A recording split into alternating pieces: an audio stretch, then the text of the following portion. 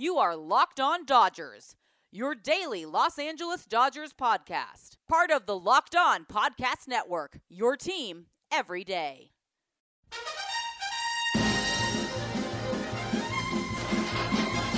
So I say D, I say D-O, D-O-D, D-O-D-G, D-O-D-G-E-R-S, team.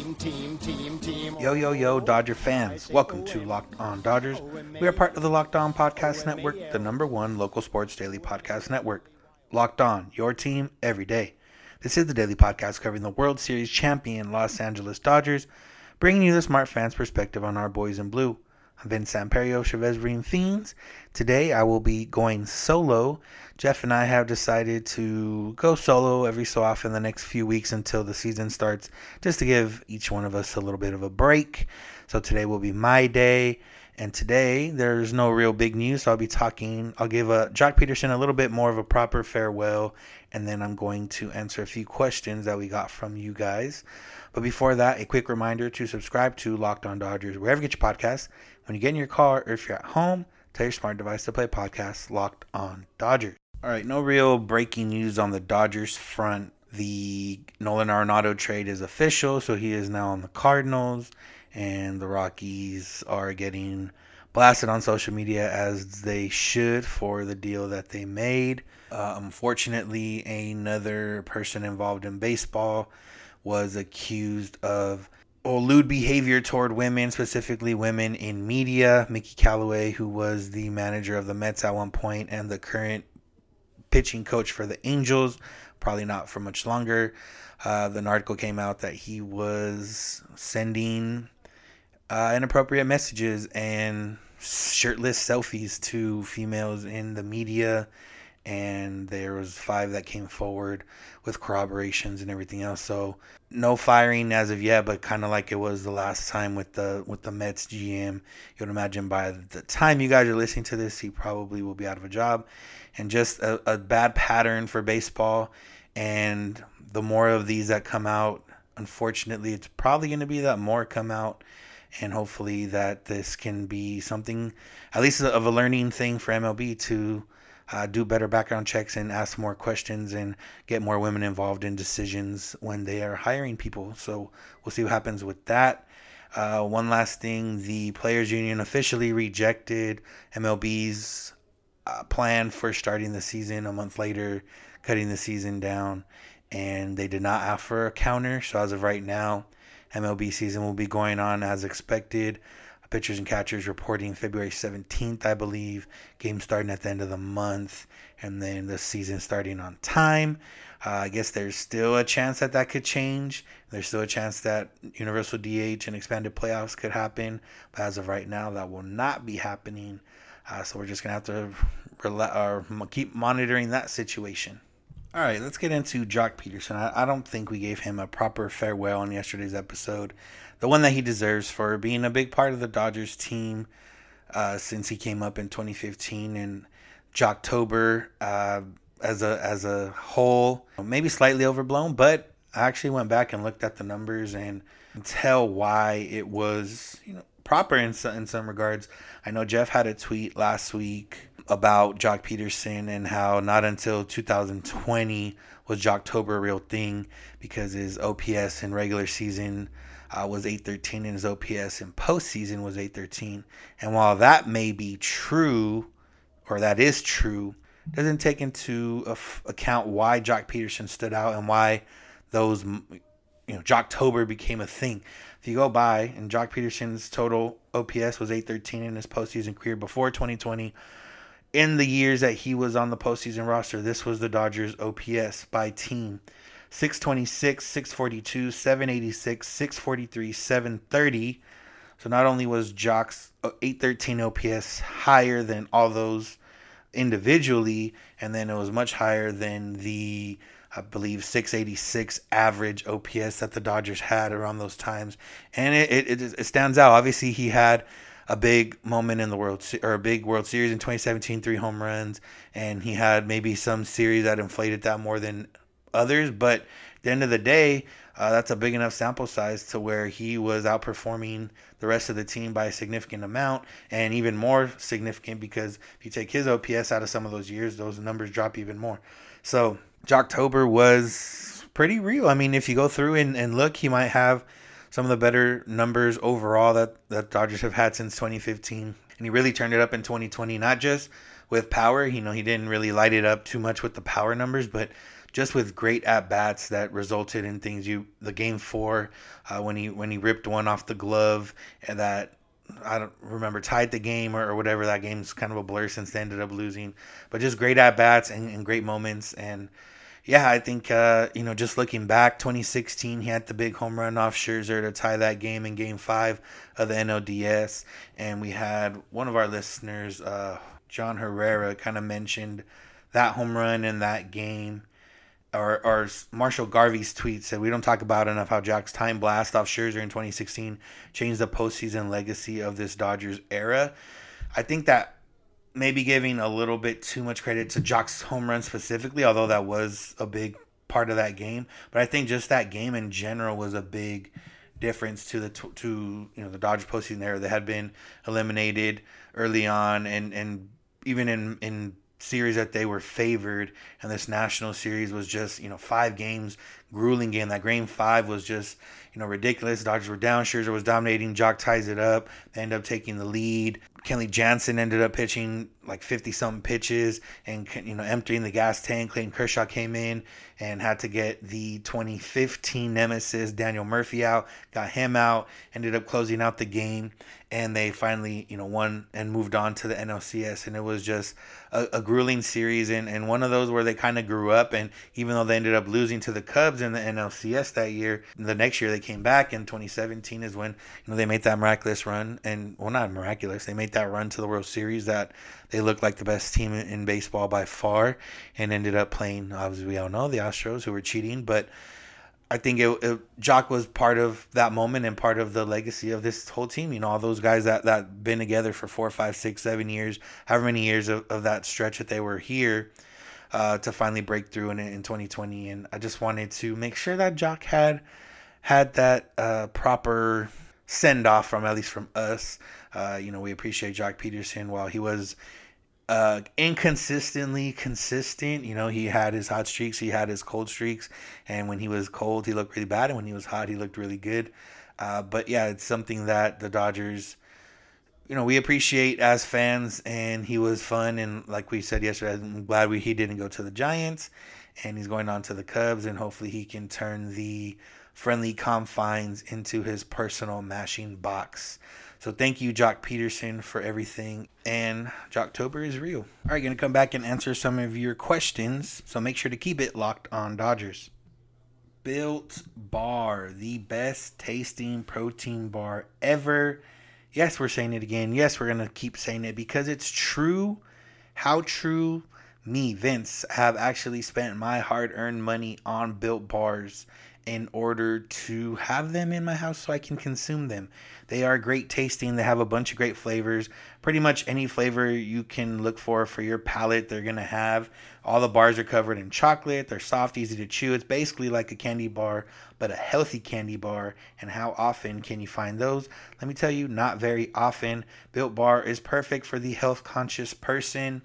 Losing weight, keeping up weight, putting on muscle, whatever you're looking to do, Built Bar can pretty much help you out. They are low calorie, low sugar, high protein, high fiber, great for a grand number of diets.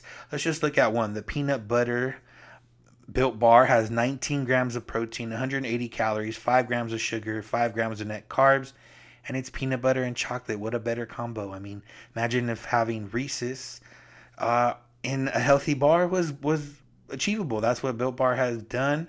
And right now, you can go to BuiltBar.com, use the promo code LOCKEDON, and get 20% off your next order. That's promo code LOCKEDON for 20% off at BuiltBar.com. After you do that, you can go to RockAuto.com. RockAuto.com is a family business that's been serving auto parts customers online for 20 years. You can go to RockAuto.com to shop for auto and body parts from hundreds of manufacturers. That is not human body parts, but auto body parts. Don't get confused. They have everything from engine control modules and brake parts to tail lamps, motor oil, and even new carpet. Whether it's for your classic car, your daily car, whatever car it is, you can get everything you need in a few easy clicks delivered directly to your door. Best part is that they do not have special pricing like some of these chain stores, where if you're a mechanic, you're going to pay a lot less than you would if you are just a normal shopper. And that's good because not a lot of us are mechanics probably. So if you want to get the best pricing, you go to rockauto.com. They always have the best and lowest prices for professionals and do-it-yourselfers. If you go to rockauto.com and see all the parts available for your car or truck, if they end up asking how'd you hear about us, make sure to let them know that Locked On sent you. Amazing selection, reliably low prices, all the parts your car will ever need, rockauto.com. We're covering everything you need to know about the Dodgers, but what about the rest of sports? The Locked On Podcast Network has you covered with Locked On Today. It's hosted by the great Peter Bukowski, and it's all the sports news you need every morning in under 20 minutes. Subscribe to the Locked On Today podcast wherever you get your podcasts. All right, let's get into the questions. We got a few questions. Jeff is going to answer some. I'm going to answer some. So let's get right into it. The first one is from @RegularBarnett. He asks, when can I expect them to be bad again? Now, the Dodgers being bad is a benefit for Mr. Barnett because he's a Giants fan. And I'm sorry to tell you, Phil, I don't know when the Dodgers are going to be bad again. They seem to have the infrastructure to be good and at the very least competitive for at least the next 5 years, just based on who they have under contract or who they have in their minor league system. The Dodgers are pretty much built. The fact that they did sign Mookie Betts to a long-term deal means that they're probably going to continue to be putting money into the team regardless of what happens with some of these guys that will be free agents in a couple years. You know, Cody Bellinger, Walker Buehler, Corey Seager after next season. They're either going to put money into those guys or put money into other players that are just as good, or continue to churn out players that develop into all-stars and MVPs and all those good fun things. So I would imagine the Dodgers are going to be good for the foreseeable future. Meanwhile, for the Giants side, it might be a little while before they get into the competing for World Series. But I'm not going to be too upset about it. So I'm sorry, Philip. The Dodgers are going to be good for a while. All right, next question comes from @Sinbronis. If the DH stays in the NL this year, would you rather have Cruz or Osuna? Who do you think the front office goes for in that situation? Well, my personal opinion is probably known if you listen to the podcast, and that I would love to have Nelson Cruz on the Dodgers for a year. While it may cost you Marcell Osuna for a few years, I don't trust Marcell Osuna to be a legit hitter for 3 or 4 years as much as I trust Nelson Cruz being good in the 1 year. And this is probably more personal preference than anything. In terms of the front office, for reasons that Jeff has mentioned before, Marcell Osuna can theoretically still play defense if you really need him to. He wouldn't be confined to just DH. He probably makes more sense for the Dodgers just for the simple fact that they do have so many players and they will be, moving guys in and out. But I will say that with Jock Peterson gone and with Kike Hernandez gone, that means that there's openings for at-bats. And if Nelson Cruz is getting the combined share of what Kike and Jock Peterson were getting, I'm going to take that pretty much every day. And while, Justin Turner is going to need some days off, maybe they just give him straight days off. Maybe they can teach Nelson Cruz to play first base. I don't know. Or maybe they can, figure out other ways. But at this point, if they bring back Justin Turner, you got to imagine he's going to be playing like 120 games if they play the full 162. So he's going to get days off, and maybe they want Edwin Rios to get in there sometimes against some tough right-handers and see what he can do and give Justin a day off his feet. Or maybe Justin can play some first base. Max Muncy can move over to second, if Gavin Lux isn't hitting or they need to move guys around. I don't think having an everyday DH would hinder them too much, just for the simple fact that they've been operating with 8 position players the entire time until last year. So they've been used to moving guys around and getting guys acclimated in different spots. But now they don't have Kike and Jock, so that opens up at-bats in the outfield for some of these guys like Matt Beatty and other guys that didn't get to hit too much last year. It opens up time in the infield. Chris Taylor will probably be moving around. Zach McKinstry will get some chances. So I think they can handle Nelson Cruz. Now, when it comes to the front office, it's just going to come down to money and all that kind of stuff. If Marcell Ozuna is looking for a 4-year deal with big money, I don't think they do that. It just doesn't, make too much sense to put too much money in a long-term deal for a guy that's basically a DH at this point. Whereas Nelson Cruz, 1 year. If it doesn't work out, like I said yesterday, they can just let him go, and they don't really, miss too much. They would have to basically fill in, but with the number of guys I mentioned, Matt Beatty, Edwin Rios, Zach McKinstry, Zach Rex, other guys that come up, they could easily fill an everyday role with an extra hitter in the lineup. So, yeah, give me Nelson Cruz, and Marcell Ozuna is not a bad compensation. So, either way, I'd be happy with the Dodgers. All right, last question comes from @Jeb Shelton. It says, looking ahead at August 3rd and 4th versus Houston, how much bad blood has simmered down? Any more fireworks? I would have to imagine that the bad blood won't. Well, the bad blood will be there. I don't think there'll be any more fireworks. I am pretty sure that most of the Dodgers players still don't like most of the Astros players. Carlos Correa being one of the main ones. But I think it's over. The Dodgers got what they needed last year. The Joe Kelly thing was perfect. We talked about that a lot. And then the Dodgers should have swept them if Kenley Jansen didn't blow one of the games. So that was perfect. The Dodgers ended up winning the World Series, so didn't quite make up for 2017, but it at least we got the World Series. So, yeah, the bad blood is still there, I would imagine. Nobody from the Astros has come over to the Dodgers, at least in a big role, and Pedro Baez is now on the other side, so maybe they'll be a little bit nicer to Pedro and welcome him back. Now, it's going to depend if fans are in stadium. That's obviously going to be a big one, because if there's fans, those quote-unquote fireworks and bad blood are still there, probably a little bit deeper.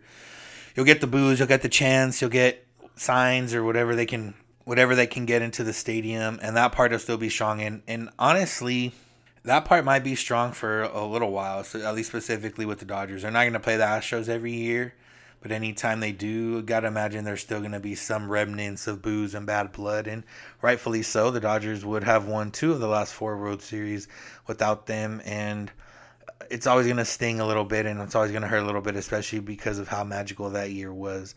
So while on the field, I don't think there'll be any fireworks. There may be some in the stands, hopefully not in physical form, just a lot of booing and those things of that nature against the Astros.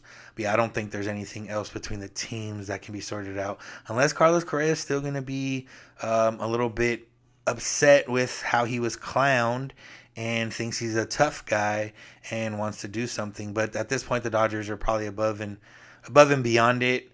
They've said what they need to say. They did what they needed to do. Everything worked out.